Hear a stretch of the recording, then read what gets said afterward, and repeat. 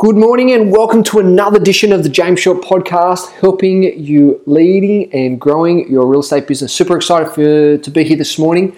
Part of our podcast series is that we've actually have the opportunity to interview business experts, chosen experts that excel in certain areas of business. I'll put my hand up and I'll say front up, that I don't know everything about business. However, I do have an expert team that knows specific areas in business. If you remember the lovely Henry Ford story when he was in front of courts and they cross-examined him about knowing everything about his company, he didn't know everything about his company, but he had experts that could provide the information to share with the audience on that specific area. So we've got some wonderful experts that we've chosen, handpicked, to provide some valuable input, valuable insights, and really how to grow specific areas of your business, systemize, scale certain areas. So we're building those sustainable businesses. This morning I am very honored and privileged. We're talking about leadership within your business, and the organization that would excel in this would be the military. And this special guest that we have on the line is a dear friend of mine who served in that space, not just in the front line, but the elite of the elite. So much so, he was actually training the elite, where the government spent millions and millions of dollars just on his training alone. So here's a little interview that I did with a good friend of mine. His name is Scott Kinder. Let's hear what he has to say. Now, I've known Scott for a couple of years now, and every time we meet, I'm mesmerized by the knowledge, the insights, and just how he actually has those lessons from life, colorful life that is, that he actually portrays in his own world. Mesmerized by some of the war stories that actually goes through, but I guess also how humor has got him through many different challenges. I remember a number of times just sitting there and just these practical jokes that they used to play on another out when you're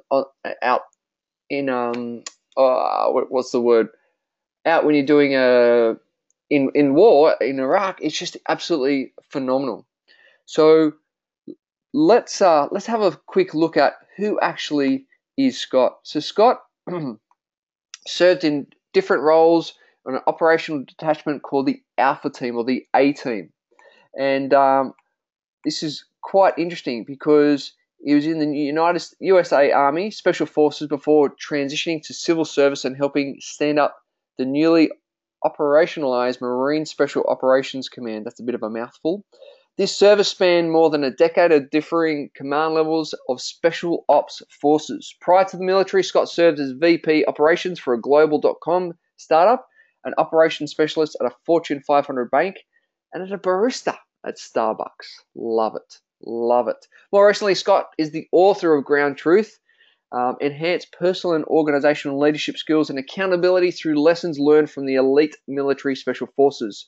He's also the founder of the Kinder Group, which specializes in operational intelligence, business development, training, leadership, coaching, and strategy. Oh, we love those pictures there of Scott. I know you're going to love that. So what I'm going to do, I'm going to bring Scott on the line and welcome him to this morning's call. Scotty, how are you, mate? Welcome to the call. Hey, James. I'm well, man. How are you? Very well, mate. Very well. Just really appreciate your time, your energy, your insights for this morning for the tribe. In a quick 3 to 5 minutes background, Scott, give us more detail around who you are, what you've done, and some further insights about yourself. All right, great. I think you covered the highlights. So I started off as a political science and finance major at university and left university to go work for what is actually a Fortune 50 bank, not a Fortune 500, but I need to change that bio. Went from there, and my older brother had a couple ideas for some internet startups, so I traveled around the globe setting up some .com stuff for him, and was heavy on the tech side of things and was heavy on the operational side and setting up procedures and offices and just policies, practices, everything for these global .coms.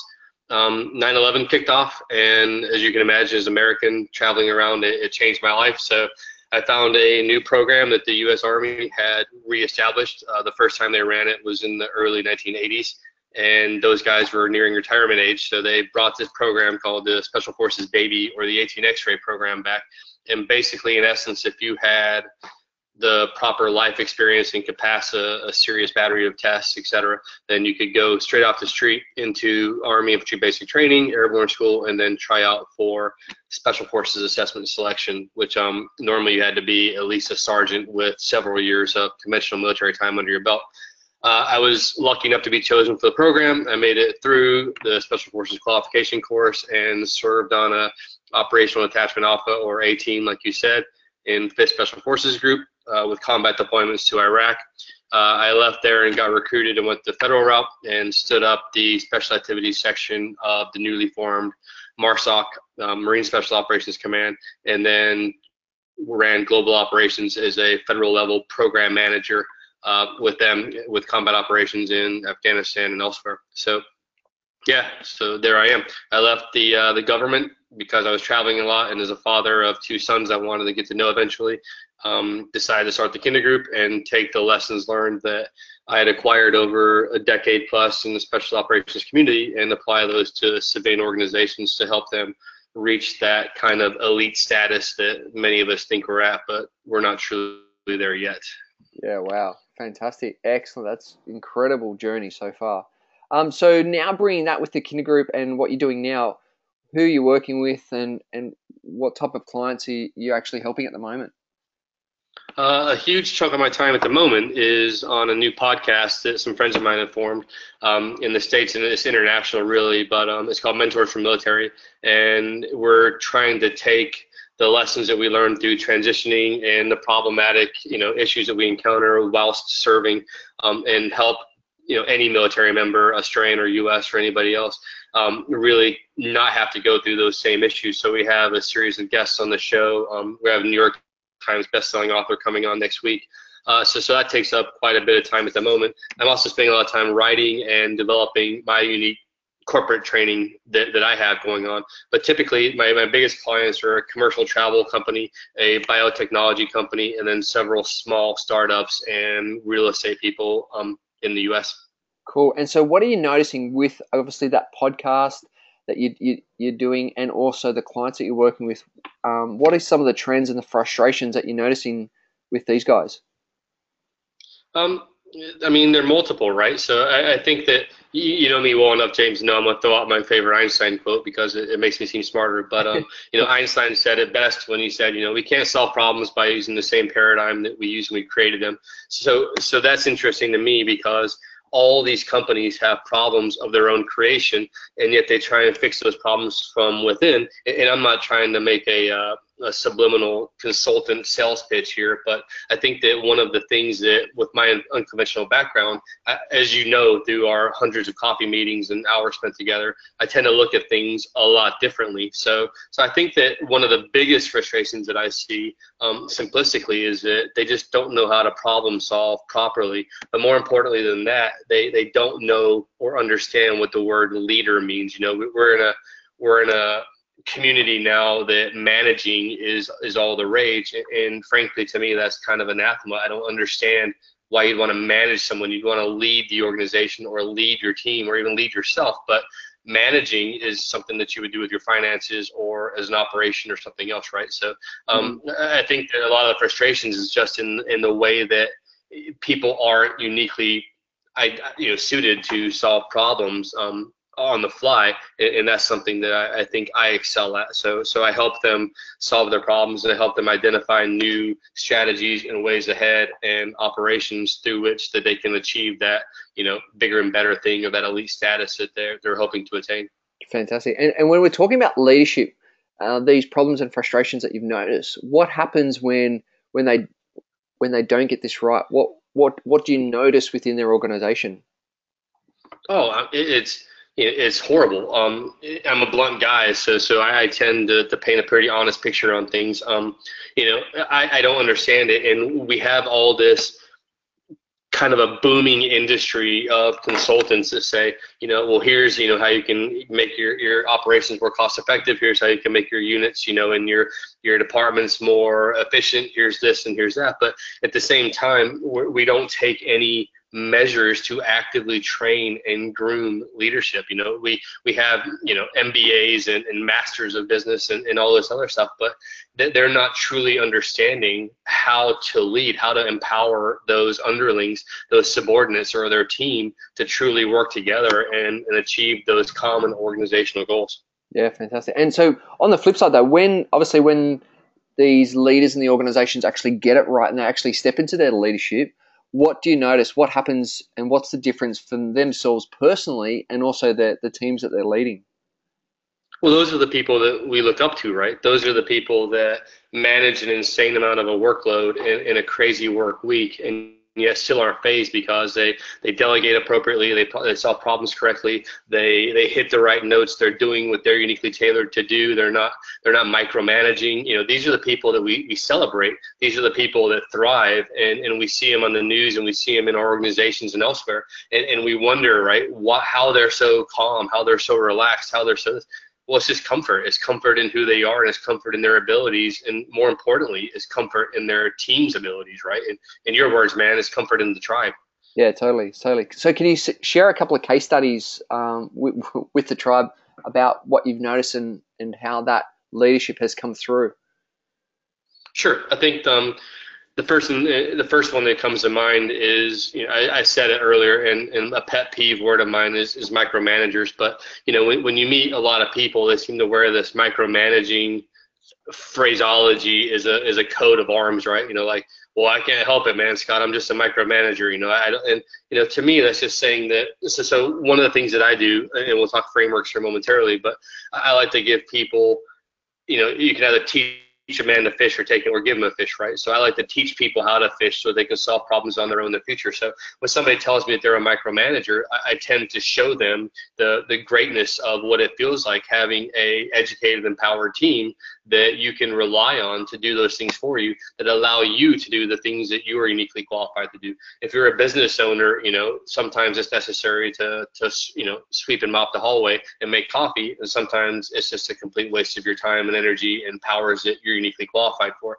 One of my biotechnology clients is staffed with a lot of military members, officers, and everybody else. So they tend to get the leadership thing very easily, and yet they're scared to death of a lot of SOP development or standard operating procedures. So when you actually have somebody do it, and my favorite phrase with clients is, how do you eat an elephant? One bite at a time. So let's just sit down and start chewing. Got the knife and fork, because we're going to be here for a while. But when huge insurmountable problems, if I say to a client, you just don't know how to lead, that's no solution in there. That's a problem predicament, right? But if I say, like, you don't know how to lead, but I'm going to teach you how to lead, and you're going to understand that there are simple things that you can do to minimize your efforts in a positive way and increase your productivity also positively, then they start to see the benefits of coming from it. So teaching a man to fish. Yeah, totally. So you mentioned frameworks. We love a good framework. What type of frameworks do you use actually to help with that leadership capability? So one of the things, and if anybody looks at my website, they'll see that I say I hate checklists, right? I hate people who show up and say, like, oh, well, you're a male, so I'm going to take you down this fork road. You're a female, I'm going to take you down this road. Oh, and you've got this background, so do these things and you'll be fine, because checklists don't work. So one of the things that the TKG, the Kinder Group, does is we develop unique proprietary frameworks that I think help solve those holistic problems that organizations have. So a couple that, as we're talking to real estate professionals today, a couple that I've formed over the years are, one, for a framework that I have called Intelligent Nonverbal Communication. The framework that you should realize and identify with is you when utilizing body language, and that's the word YOU, because that's yourself, others, and then the utilities at your disposal. So when you're intelligently communicating with people through your nonverbal body language and kinesthetics, you have to understand that you are presenting, they are receiving, and that you can, so that's you and others, and then the utilities that you have at your disposal are your attire, because it's your professional or casual, your facial hair, your watch, your tie or lack of tie, your PowerPoint presentation, the pen that you use, everything matters when you're in these sales environments. So when you think that, what am I doing? What are others doing? And how are they receiving it? And what utilities am I using appropriately? And then the second framework that I'll share today is I have another course called Create an Elite Organization, or my CEO course. And in Create an Elite Organization, it's a framework from my upcoming book, Boom. Sorry, had to plug it. The framework is the see and act model, right? So if you can see where your organization is, SEE, and then act on that vision. And the word see stands for select, educate, and empower.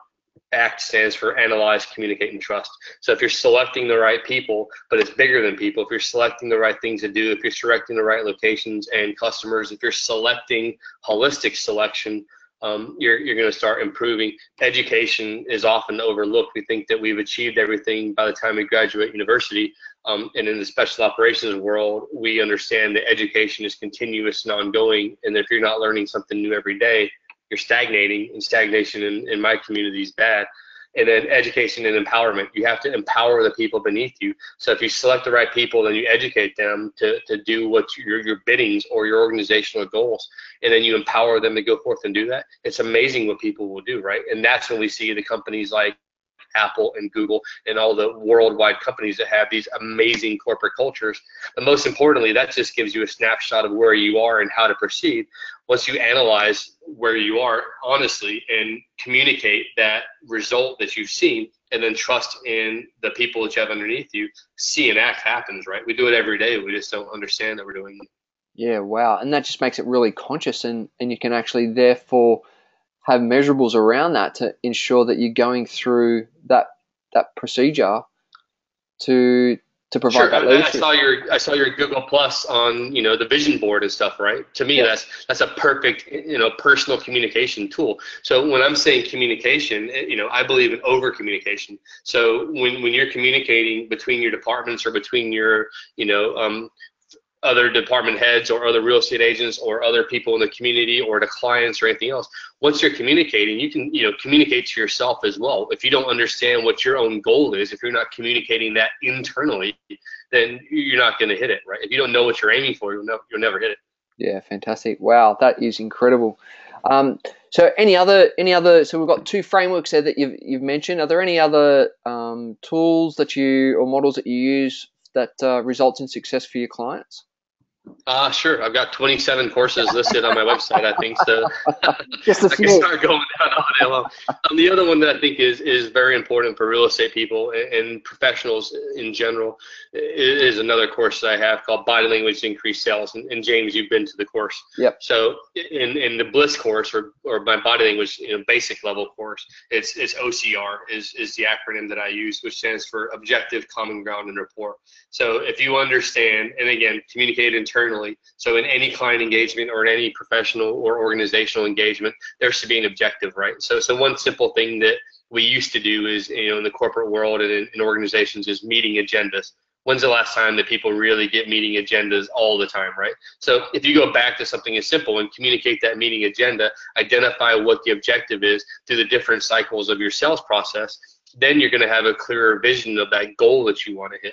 And then once you understand that's your objective and how to build common ground, understanding the tiers of human interaction and how to utilize, James is going to laugh when I say this, but how to weaponize your body language appropriately so that you're, manipulating the sales process to your complete advantage, then you end with rapport. You consistently always build rapport, and that's simple things, don't burn bridges, maintain rapport, mirror match, anchor, do all the body language things that you need to do. But make sure, in essence, I would say for any professional, we just have to understand that we interject barriers in every communication that we send, whether it's email, text, or if it's nonverbal or if it's verbal. There are barriers thrown throughout that, sarcasm, misunderstanding, bad grammar, anything can be a barrier. And if you just focus on removing the barriers in your nonverbal life, then all those human interactions just become much more routine and much easier. And then again, you start hitting goals. So true. So true. That's incredible. Thank you. So what I'm going to do is any questions from the tribe, please just type away and we'll get them to Scott as we go. So Scott, we're coming up on Tuesday, the 5th of April for our next Goals Tribe Intensive, which we're super pumped and excited for. What can we, in relations to what you've talked about and the leadership element, what else can we expect to hear from you on that day? I'm going to go more into the CEO course, right? Just create an elite organization. And I'm going to dovetail, importantly, into a new course I have called Create an Elite Mindset, and how you can take it as a sole operator or an entrepreneur or a person who has a high degree of multi-operational successes under your belt. How you can take your mindset and improve it and truly reach that elite status. So I'm going to talk more about the special operations truths, and I won't get into them now, but humans are more important than hardware, quality is more important than quantity, et cetera, and start really teaching people what, in the time that I have, what those truths are and how you can apply them blister-free, plane-free, blood-free, that you never have to go to combat to learn the lessons that special forces have learned over the last 60 years. Yeah, fantastic. Quick question is how similar is that time in the forces compared to the business world, those leadership abilities? How adaptable have you noticed that being implemented in the business world?